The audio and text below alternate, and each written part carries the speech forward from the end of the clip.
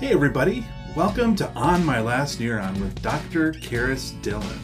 My name is Mike Dillon and I'm Karis' husband, and I get to host this podcast because my job is to make sure that the takes don't get deleted on accident. What? One time. One It happened whole to be thing. it happened to be the entire podcast, but it was one. Podcast. Yeah, that's okay. That's okay. Now, welcome everybody to this episode. We're excited coming to you from Karis' She Shed. And it's not only a she shed for making podcasts and YouTube videos, but now it's a space for her to do what her new job is. What's your new job, Karis? I am a 9 through 12 social studies teacher, virtual, and I'm loving it. The kids are so great. That's awesome. So maybe they're listening. So Uh-oh. do a little shout out to your students. Hey, students at Iowa Virtual Academy. Very cool. So that's very exciting. So we're hoping to make sure we keep bringing you these podcasts, but Karis' life has definitely gotten considerably busier. A little bit that's for busier. sure. So, Well, I have a YouTube channel too. well, I know. That's why I said YouTubing and podcasting and all those kinds of It's things, a bunch making of fun. videos. So I don't think we've ever talked about it on this channel. I don't know if we've talked about it specifically or not, but Well, my YouTube channel is Dr. Karis Dillon, KerisDillon, and it's all about academic subjects. If you're having a tough time in some of your high school and college subjects like psych, soc, econ, world history, U.S. history, come to my channel. yeah, definitely. It's a great resource. She's got literally hundreds of videos for you to watch on the 300 different... and some now. Yeah, it's pretty insane. Lots of subscribers as well, so becoming a very popular... It's a definite passion of mine. I really feel deeply about high school and college classes and, education in general. I was kind of born up in a family that valued education. You're big into it too because you used to be a math teacher. True, very true. So yeah, no, it's a great channel, lots of good content, and like Kara said, if you just want to learn some new Absolutely. information about those subject areas, or if you're a student and you're studying for a big exam or working through some content, it's a great resource for you. Or if you're a teacher looking for some content to incorporate into your courses, you can access the videos, embed them in your courses. It's been nice. I've actually used them quite a bit already for my virtual classes. It's very cool. Very cool. Sometimes the text just doesn't give enough, so it's been helpful for sure. And it's always colorful because it's Karis doing the videos, so Lord. that adds to the People funness. fall asleep easily. That's probably what they use them for. No. But I did want to add, I put in a majority of the DSM, the Diagnostic and Statistical Manual of Mental Illnesses, in that YouTube channel. So if you're studying for something for psychology and you need those mental illnesses, those are on there as well. We all need mental illnesses, so... The gift that keeps on giving. All right. We're saying that from a place of knowing because we have them. Yes, we're highly medicated, so we're good on that front. So, well, what we're going to talk about today is another book that Karis ran across and has been reading. The book is called A Worry-Free Mind, and it's written by Dr. Carol Kershaw and Dr. Bill Wade. I kind of picked it at random. We were kind of just throwing through books here to see what hit, and we're like, oh, well, I've been having a little bit of trouble with worry lately. Yeah. So yeah. I just decided, I was like, well, okay, worry free. I didn't know if I would believe in a cognitive change to stop worry, but the way that these two doctors put this into terms, I was very impressed with it. Very cool. So do you want to give us a little You insight bet. into what the book's about? But the first thing I'm going to do is I'm going to ask you to tell us a little story about Eureka in a bathtub. Okay, that didn't sound good. Whose bathtub and what Eureka are we talking about now? You know who I'm saying. Yeah, no, I hear what you're saying. So you're referring to the story of Archimedes, famous mathematician and scientist from way long ago. And he discovered through luck, kind of, or maybe not luck, maybe just through some deep relaxation in the bathtub, and he was able to discover a solution to a problem. What was that problem? Well, I'll tell you the story. Now, this is Mike's version of the story, so no guarantees on the historical accuracy of all of the specific details. But this is how I like to tell tell my students this story. So Archimedes, like I said, famous mathematician, physicist, scientist, all those good things, well respected in his community by the king and all those folks, the nobles, all those folks, and so they would go to him with their problems, and they would, ask him for solutions, and he'd usually come up with the answers. Well, the king or the noble or whoever it was at the time had a problem, and that was he had recently asked a local craftsman, I guess, for lack of a better word, to create a crown for him, and he wanted a solid gold crown, that I'd like a solid gold crown. I could crown you if you want. I don't know if that would count, but anyway, so the king wanted this crown created specifically for him, and so the craftsman said, yes, I will go ahead and do this, and did the whole process, made him this very beautiful, ornate crown, gave it to the king. And the king had this nagging suspicion that he just got ripped off, that the crown was not pure gold, that there might have been something else, like some other metal put into it that just wasn't of value. I've never heard this story before. Oh, really? Well, anyway. I'm intrigued. So he needed to come up with a way to test this, and the only way the king could think of was, well, if I, melt the crown down, destroy it, that would be the way to figure out if there were other elements being used in place of the gold that it was supposed to be. Well, he didn't really like that solution because he paid all this money and didn't want to go and destroy this crown. So he goes to our friend Archimedes and says, hey, can you help me solve this problem? And Archie's like, Archie's like, oh yeah, I can help you. Just give me the crown and let me ponder on it for a while, and I'll come back. Give me the crown. I might take off for a couple days. No, Archie was well respected. I mean, he had the king's trust. He wasn't going to do anything. So he's like, give me the crown, and I'll go do some thinking about it. We'll see if we can figure it out. Well, he started thinking about how he's going to figure out if this crown was truly pure gold, if it was made out of what it was supposed to be. And he was thinking and racking his brain and could not come up with any better solution than what the king had come up with. And he was frustrated because he's like, oh my God, I'm Archimedes. I'm supposed to be this guy that can solve problems. I got to come up with something. So he gets to the point where he's just totally frustrated, can't come up with the answer. So he decides, all right, I'm going to go draw myself a nice warm bath. Smart man. Throw in some bath salts, put on some Enya or something in the background, relax, calm my brain, see if I can come up with a solution. So he brings in the crown, sets it on the edge of the tub. He hops in the tub, and is kind of soaking there, and just kind of, likes to listen to Enya, and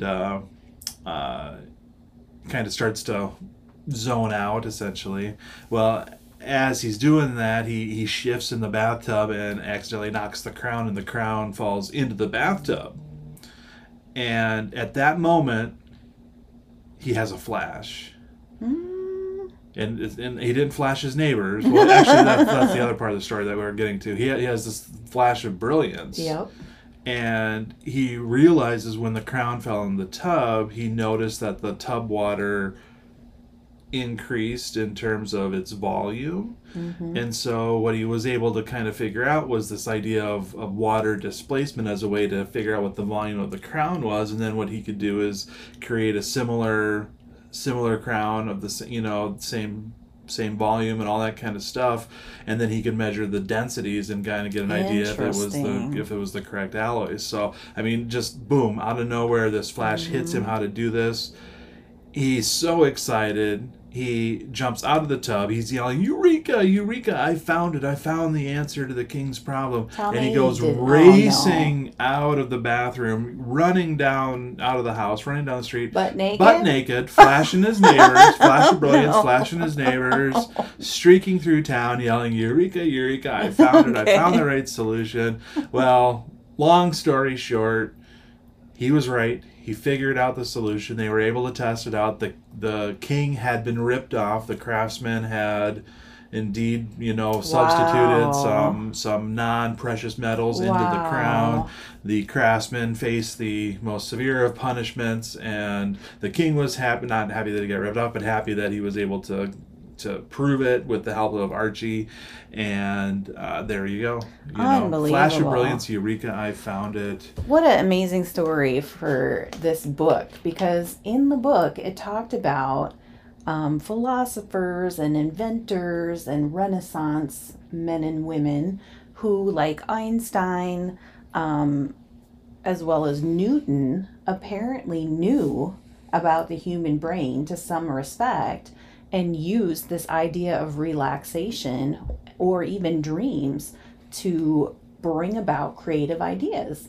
And these doctors from this book, I couldn't believe it. So, first things first, I did not know this, even as a neuroscientist, that we have in our awakened state, we have a volume, and I'm going to have you explain hertz.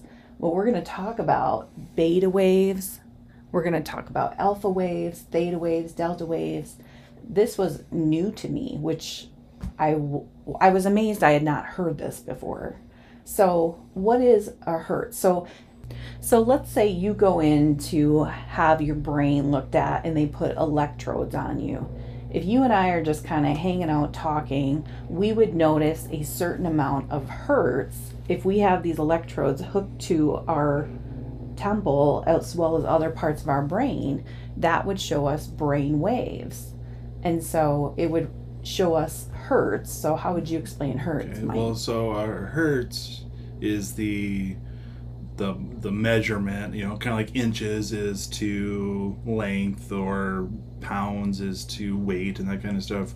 Hertz are a measure of frequency. Okay. And so when you look at the wavelength of, these brain waves, the frequency is how often or how quickly essentially does it take to go from one point on that wave to cycle through and come back to that same point on the wave. Interesting. And so what hertz is, 1 hertz is basically 1 cycle per second. So it goes through 1 complete wave in 1 second.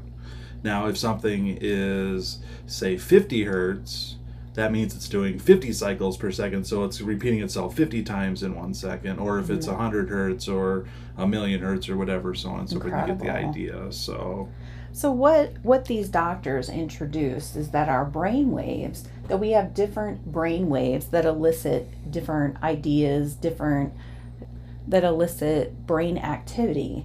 And they stated that when we were at 12 to 35 hertz, we were involved in cognitive tasks. We need brain waves that are going to allow us to do our job, to pay attention while we're doing it, being very active. They said, if you're trying to pay attention and pay your bills, you're going to have to be in beta. It's kind of work, like filing work and those types of things. And beta is what range? Beta is 12 to 35 hertz. And so what was interesting about this is they said that when you are in beta, if you're in beta too much of the day, it's going to cause anxiety, worry, and you cannot have creative thinking when you're in beta. So when I was listening to your story about Archimedes and his frustration, why can't I get this? I'm Archimedes. It is because when we're in a beta state, we're not allowed to creatively think. We actually have to be in a lower frequency of brainwave in order to have creative thoughts. Fascinating, isn't it? That is really interesting. So the next level that they introduced was 8 to 12 hertz, and that is alpha. And alpha provides us our comfort. It ignores discomfort, and you're able to take in information without judgment. So you're in a relaxed state, but you're in a creative relaxed state.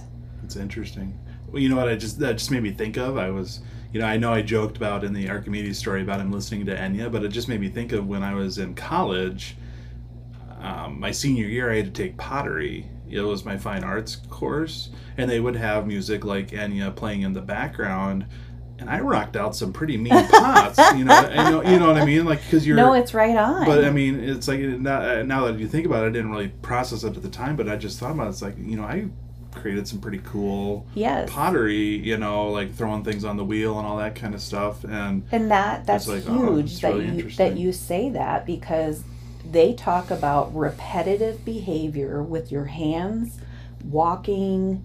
They show us how those types of activities can actually take away our worry.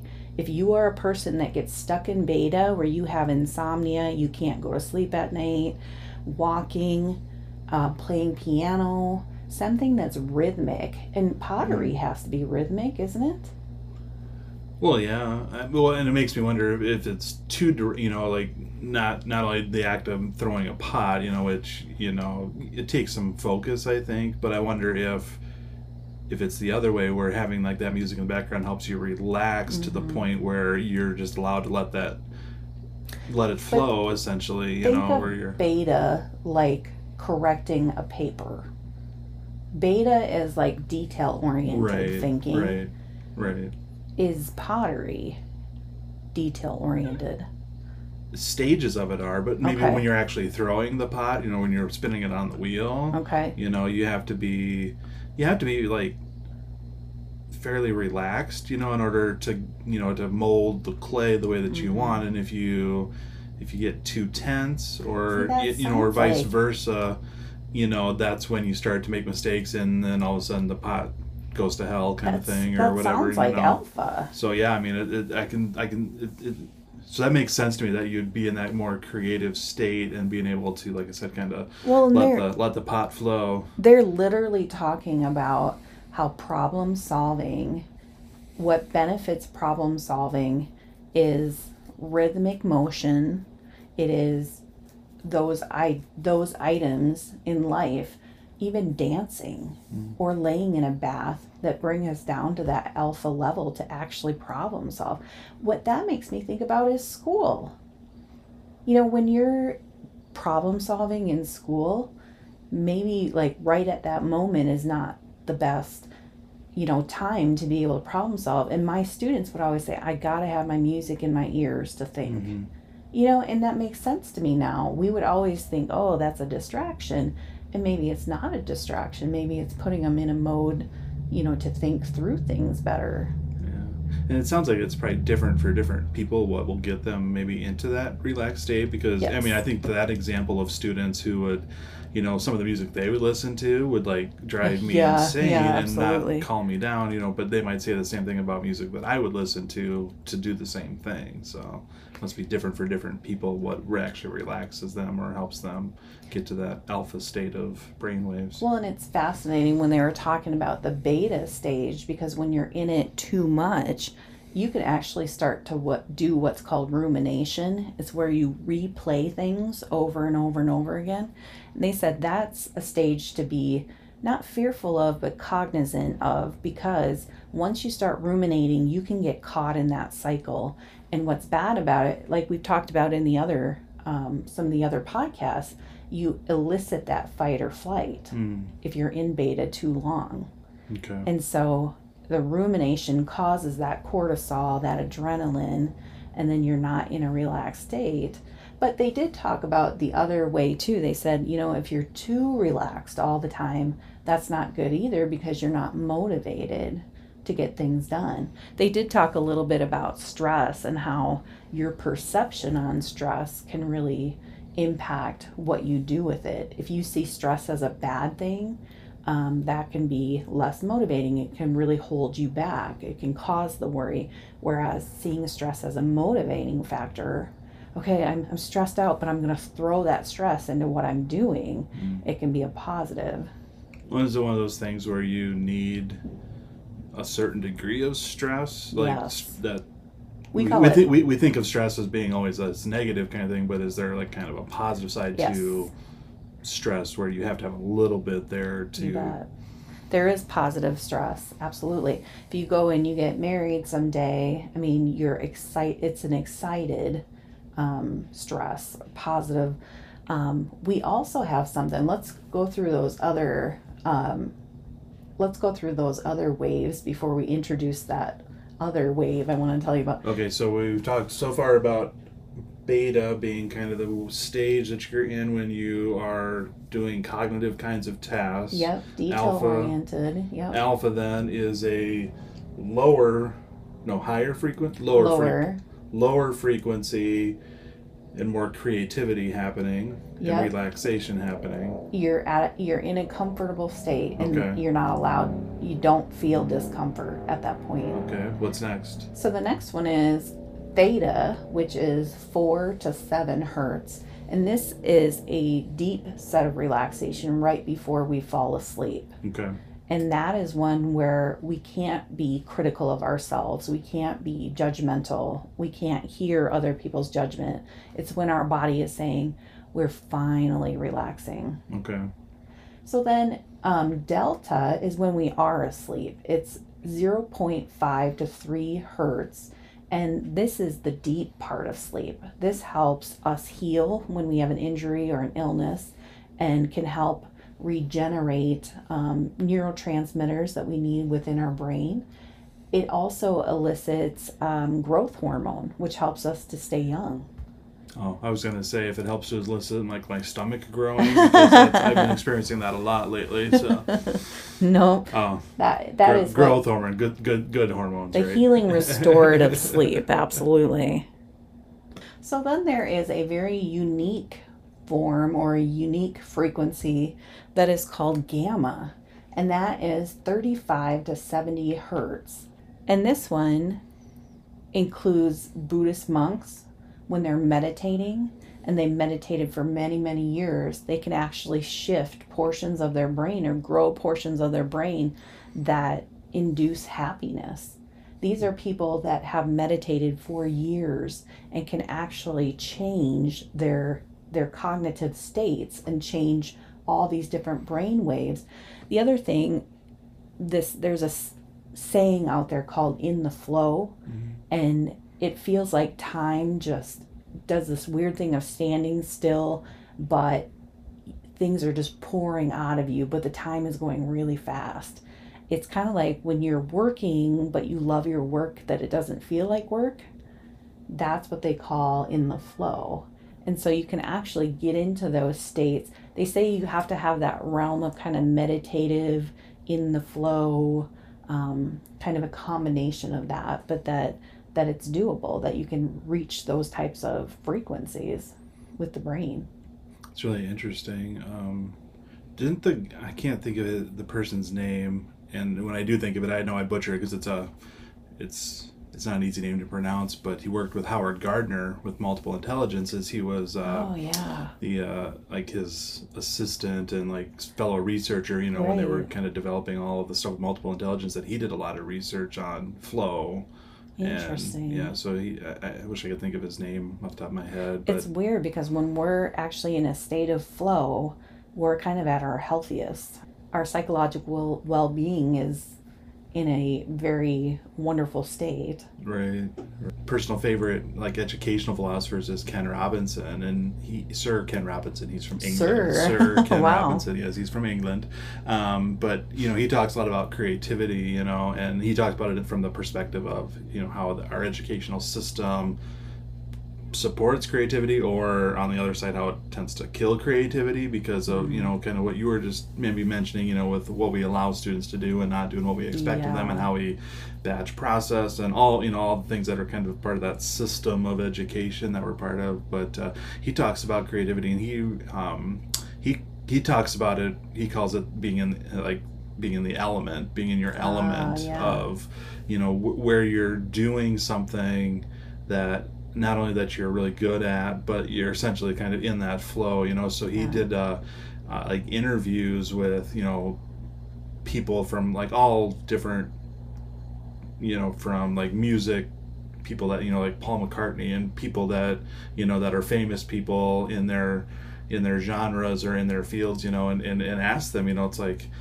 how do you do this? How did Paul McCartney and the Beatles come up with all of this amazing music? How do dancers on Broadway and choreographers come up with these amazing movements, and Absolutely. and everywhere from musicians to physicists to, you interviewed all these people, and it was really interesting because it was talking about this type of state of mind where they're most creative, almost on a different level. Yeah, because they've kind of found that spot where they're in their element. They're doing what they love, and it's doing it in a way that's like at the highest level. They are, yeah. But the cool thing is he didn't look at it from like, oh, here are these select few people that can do this. He talked about it from the fact that everybody can find their element. It's just a matter of finding your element, and figuring out where that is, that space is for you. I wish schools did a better job of that. That's exactly what Robinson's perspective is on it, is like the way our system is currently set up. He doesn't blame teachers. It's not a teacher issue. It's not a person issue. It's a systemic issue in education that's making it difficult for students to really meet their full potential. We need our kids spending time with people in different fields and feeling what that job feels like. Because I look at, we have 18 teachers in my extended family, and the only thing that I was kind of like thrown into and knew about was the world of teaching. Yeah. And I don't think that I spent any time like job shadowing anybody. I just had no clue. If I had job shadowed, I probably would have gone medical, sure. Which nobody in my family except a cousin of mine has gone medical, but I can't think of anybody else who would have. Right.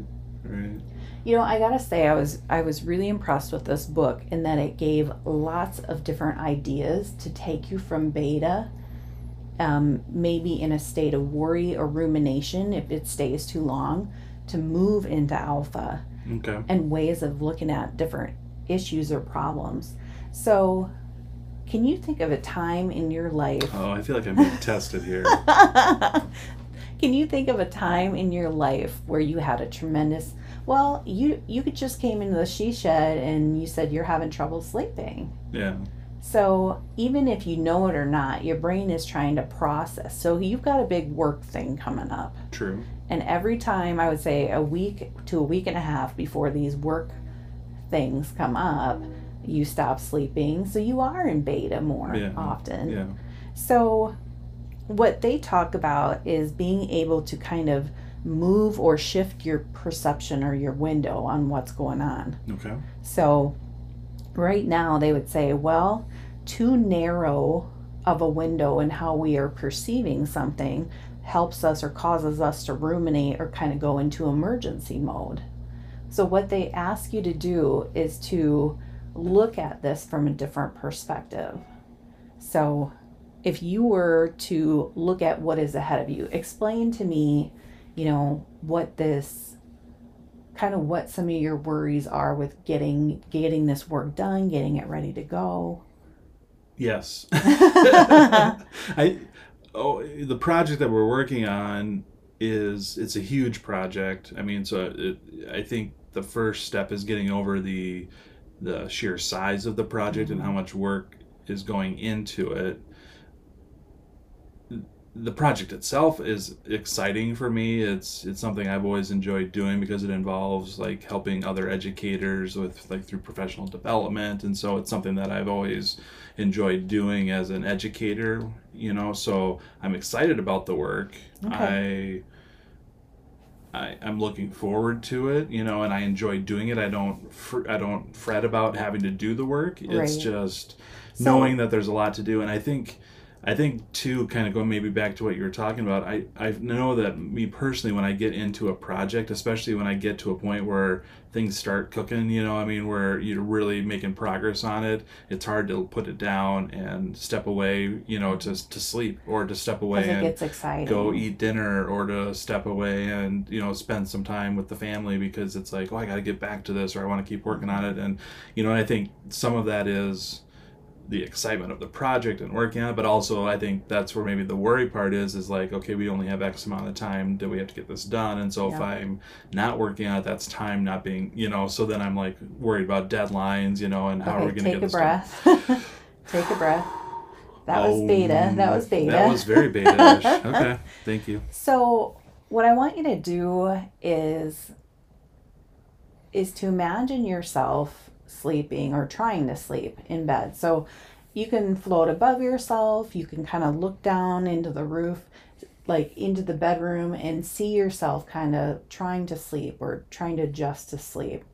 Um, just think about that kind of overview of looking at it. Now, what I'm going to do is I'm going to shift this a little bit. Okay. So you're going to look into a bedroom of somebody, of a writer, a book writer, and they are about 70% through their novel. They're hitting these great points, it's going together, but the publisher wants it done within a month or two, and they know they still have 1,000 pages to go, and they know they're going to make it, but they can't sleep, and they're getting energized, they want to spend time with their family. What is something that you could potentially tell, if you could whisper something into that author's ear while they're trying to sleep, or tell them something that might help them? What might you say to them? Probably that they just need to pace themselves. Like if they chunk it out rather than thinking about, like, I've got X number of pages left to do, chunking it out and saying, if I get 5 pages done tomorrow and 5 pages done the next day and 5 pages, Okay. pace. That's what comes to mind for me, is just telling them to just pace themselves, and if they chunk it into smaller pieces, they're gonna get to that finish line. What we're going to do now is we're going to elevate you. So we're going to lift you off of that roof. And Don't hurt your back. go more into the air. And I want you to see your connection, or this author's connection with their publisher, or your connection with the school, and look at the impact that is having, what your work is doing is having with this school and with others around. What are you seeing? How much a part of this are you in that whole cog in the wheel? I would say a fairly big piece of. Are you talking about how the project fits in, or like in the scope of the whole institution? What's the bigger scheme in all of this? Yeah, I mean, we're helping new faculty members, get oriented to their new job, essentially. So when you go into a presentation, are you ever judgmental of the people that are presenting, that are trying to help you? No. I mean, sometimes I suppose I'd be like, their PowerPoint had a typo in it, but no, I mean, not judgmental. I mean, try to, I feel like they're in a position where I will be or have been in doing like some of this work. So it's like I try to give them the benefit of the doubt, that it's like I know where you're at and what you're doing, and so try to. How can hanging out with family actually benefit your work? Well, my family is very light, I guess. I mean, the boys, you are very lighthearted, joke a lot. So, I mean, I think you guys bring a sense of relaxation, especially the boys, in the sense that they're still young enough that, they can joke about stuff, and it's very pure, for lack of a better word. And so, when Kaylin cracks a joke or Gabe cracks a joke about something, it's hard not to laugh, about, just to take that minute to just relax. It's almost like they're a reminder of the bigger world. Yeah, that there's probably more, that other things are probably more important, or that what we're stressing about isn't, it's not that it's not a big deal, but it's not something that needs to be stressed out about. I've always wondered that, like, about children, because I know grandparents, children have this ability to just take you out of your world so quickly. And it's kind of nice because you can escape in some ways. Yeah, no, I think you're totally right on that front, and it kind of makes me wonder too, if like grandchildren kind of de-age grandparents. Yeah. I mean, it's like we watch grandparents, with their kids do like things like well, you never did that with me. You know what I mean? Like in terms of physical or, you know what I mean? Like, you know, active wise, you know, that kind of stuff. And it makes me wonder if it just like, you know, by getting them out of that state of mind, you know, that all of a sudden now they're able to, you know, do things, you know, things that they normally don't do or wouldn't do or have done. One of the things I've heard my mom say too is she loves the younger ones a lot. She said it's very hard to worry about things when you're around children because they're so busy. Yeah. And you're trying to pay attention to things, and it can really pull you out of that. So it's interesting. In some ways, it sounds like they can kind of pull you more into an alpha or just pure exhaustion. Yeah, that's true. Go straight to delta, right? Yeah. Deep sleep. Deep sleep immediately. So one of the tactics that they teach about in this book is to allow you to take a different perspective on it, to even watch yourself on a screen. Watch yourself give the presentation and look at it from different perspectives. Look at it from the perspective of a new teacher taking yours, and recognizing that even if there are faults or there's problems with the session, they're not going to judge it. They're going to be there to learn. Those types of things to kind of get you to relax about it. You could probably go in tomorrow and it would still be really well done. And you've still got all this time left to make it even better versus like running toward the finish line. I love that about them. So one thing they talked about too, so when just your hands can be symptomatic of being in beta, any clue how your hands might show whether or not you're in beta frequencies? My guess is that you're either like clenched, like you're tense, or you're fidgety, like your fingers are moving, or you're twiddling your thumbs or something. I want you to think temperature. Probably if they're sweaty. Well, it's actually the other way around. Oh, really? Yeah. If your hands are cold? If your hands are cold, that's a sign that you're in beta because you're in fight or flight. You're not getting much circulation. Oh, sure. That makes sense. They said just calming, just warming up your hands is a way to get you into alpha. Even massaging the hands to make them more warm can bring you into a state of alpha. You know, when I was talking about going to work out today, and then I went and I sat in that massage chair afterward. Yeah. Holy moly. She did work out, by the way. She awesome. Did the workout, not just the massage chair. She worked out and then rewarded herself with the massage chair. Well, enough. You know what I did today? And I was so proud of myself. I was like, I probably should just get going home, and not do the massage chair. And I thought, screw that. I'm worthy. I'm like, I just worked out hard. I can have 10 minutes in a massage chair. And I did it for myself, and it felt really good. And I definitely went into an alpha state. That was amazing. What do you think about like sensory deprivation, like float tanks? Does that do that same kind of thing, or does that go even deeper than alpha? That goes even deeper. Okay. That can go into repairing the body when you're ill, when you're not feeling good. And yes, it can bring about, they said if you are in delta or if you are in theta, to move back into that creativity, you have to raise up to an alpha state. So, I mean, you're going to be going through kind of cyclical through these. Right. But if you're in a theta or close to a delta, like in those floating tanks, but you could even be at a gamma in some ways, but you'd have to be trained. So are there any other good tips or suggestions that they have for helping you get into, like I said, these creative states or these worry-free kinds of stages of thought or brain activity? One thing I really appreciated about them was kind of a third or tertiary way of looking at. They really challenged us to not have too narrow of a focus or too broad of a focus.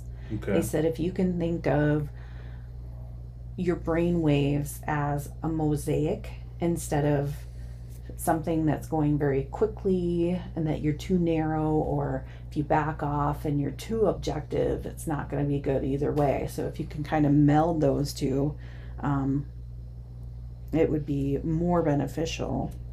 one of the things they suggested too, before you make a big decision, go into a state of alpha for long periods of time, because they said you're going to make a better decision because your brain waves are in a place of hitting lots of creative different avenues. If you're trying to make a decision in alpha, it's going to be a very dualistic decision.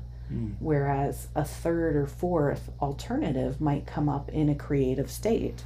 So that's why I like to nap before dinner, right? Yeah, Because, that's why you like to making nap. dinner is an important decision, and so I need to go into alpha or, relax a little bit, right? So that way I can make a good decision about what to make. I thought about that the other day. I was like, I wonder if he naps when he gets home because he's been in a beta state all day long and he needs to go into a repair stage. Either that or I'm just tired and lazy. I was surprised to find out too that yawning can actually take you out of a beta. Oh, really? Yeah. Like even like fake yawning or real yawning? Well, it's real when you're actually doing it. Now we're both going to start it up because just the word yawning. Oh, that felt good. They said even looking out of your peripheral vision can take you out of a beta state. And one of the things I really appreciated about this book was learning why we do breathing exercises. And they said, try to worry while you're concentrating on your breathing. You can't. Oh, really? Yeah. And that was fascinating. I was like, no wonder. I probably have never said this to you, but when I have insomnia, I make myself count to 1,000 3 times. And if I make it to 1,000 3 times, I can get up out of bed and go do something. But usually I will fall asleep because I get so bored counting. I mean, it seems like you don't really have problems with that at all. No, but so here's a question for you. Did they give any idea like how much time you should spend? Like if you're in beta a lot, how much time do you need to be in alpha, or in order to make it worthwhile? Or every day, every single day. But I mean, is it like if I yawn or something like that, or I do some breathing exercises, is it like 15 seconds? Is it an hour? You know what I mean? What kind of time frame do they suggest? They didn't, but the hint that I got from them was at least 10-15 minutes a day. And the reason being is the more that you meditate, the more you realize the relaxed state and the more you get used to it. And they said the difference is people that meditate can shift themselves out of beta because they're much more aware of when they're in beta and when they're out of beta. That makes sense. They said a lot of people, we call it biofeedback, but it's learning, what states you're in. People are so out of their bodies half the time that they don't even recognize when they're having anxiety and when they're ruminating about something. So just meditation allows a person to be more aware of what alpha feels like, what beta feels like. What do you think of, like, because what comes to mind is, like, I think about the commercials, and we're not being paid for this, but, like, for that app, like that Calm app, where, like, the commercial is, like, do nothing for 15 seconds, and it just kind of counts down while the rain is dripping in the background, I mean, is that kind of getting at it, but does it have to be more than... It is a positive thing. If you can get somebody who's never done any form of meditation to do 15 seconds a day, that's much better than nothing. But... I think you have kind of your minimum of 10-15 minutes at least. There are some people that meditate at least an hour a day or 2 hours a day. And they're just much more aware of when their body is being hit by, tons and tons of energy and how they need to. They're very sensitive to what's happening. Interesting. What I found interesting too is they said when people take a break from worrying, they increase their problem-solving abilities by 40%. That's incredible. That is pretty impressive. They also talk about being aware of the people that you hang around, because if you hang around people that are consistently worrying, you're more apt to worry more often. So if you hang around individuals that are more in a relaxed state, it helps you to relax as well. Seems like a reasonable thing to do. They did talk a little bit about, I'm not all the way through the book here, but they did talk about how manifestation, imagining, along with meditation, the importance of manifesting or imagining is to keep that same idea coming up in your brain. If we never dream, if we never manifest what we want, sometimes we're not even sure what we do want. Oh, yeah. So how can we bring that energy into us? How can we bring those things into our lives if we don't even imagine them or put them out there? Yeah, you've said like maybe I've been an alpha more lately because you said I've been kind of manifesting a lot of stuff. Like, stuff for the She Shed has kind of shown up magically when I think of like the TV or the chair or whatever that's shown up kind of out of the blue. So maybe they say if you don't think about it, if you don't process it and put it out there, how's it supposed to? Maybe you already answered this. So. Does manifesting, kind of being in that state, does that impact then other people? You know what I mean? Like, I think when you think about manifestation, there's kind of that whole like physical object kind of thing, like manifesting stuff versus manifesting opportunities and that kind of stuff, and I think there's a difference, it's like, I can wish for a TV or I could wish for $1 million and I could think about it all the time, but that's not necessarily, but I think you're more thinking manifestation in the sense of like... The way I read it from their book, it's making you more aware or alert to things, kind of openings in your environment that might bring that into your life. Yeah. So it's more arising it or making it something solid in your own mind, which makes you more attentive to other possibilities out there. That makes sense. And it's, let's say you needed a TV or something.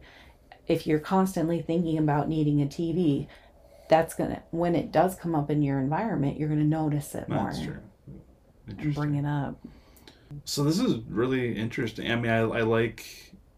I like just the connection between, the science, I guess, behind it. Me too. The fact that there's this kind of concrete sort of evidence of, brainwave, whether you speak neurological scientist or not, It's like, it's interesting knowing that there's this concrete sort of evidence or, scientific kind of backing into what they're saying. They're not just like kind of telling us, what we want to hear in order to not be worried. They're giving us tools and concrete things that we can actually do. That's what I loved about the book. I think that's really interesting. So and I didn't include their studies in here, but they gave evidence for everything that we talked about today. So I would definitely, I'm not a book pusher. I like to talk about different books, but this is one.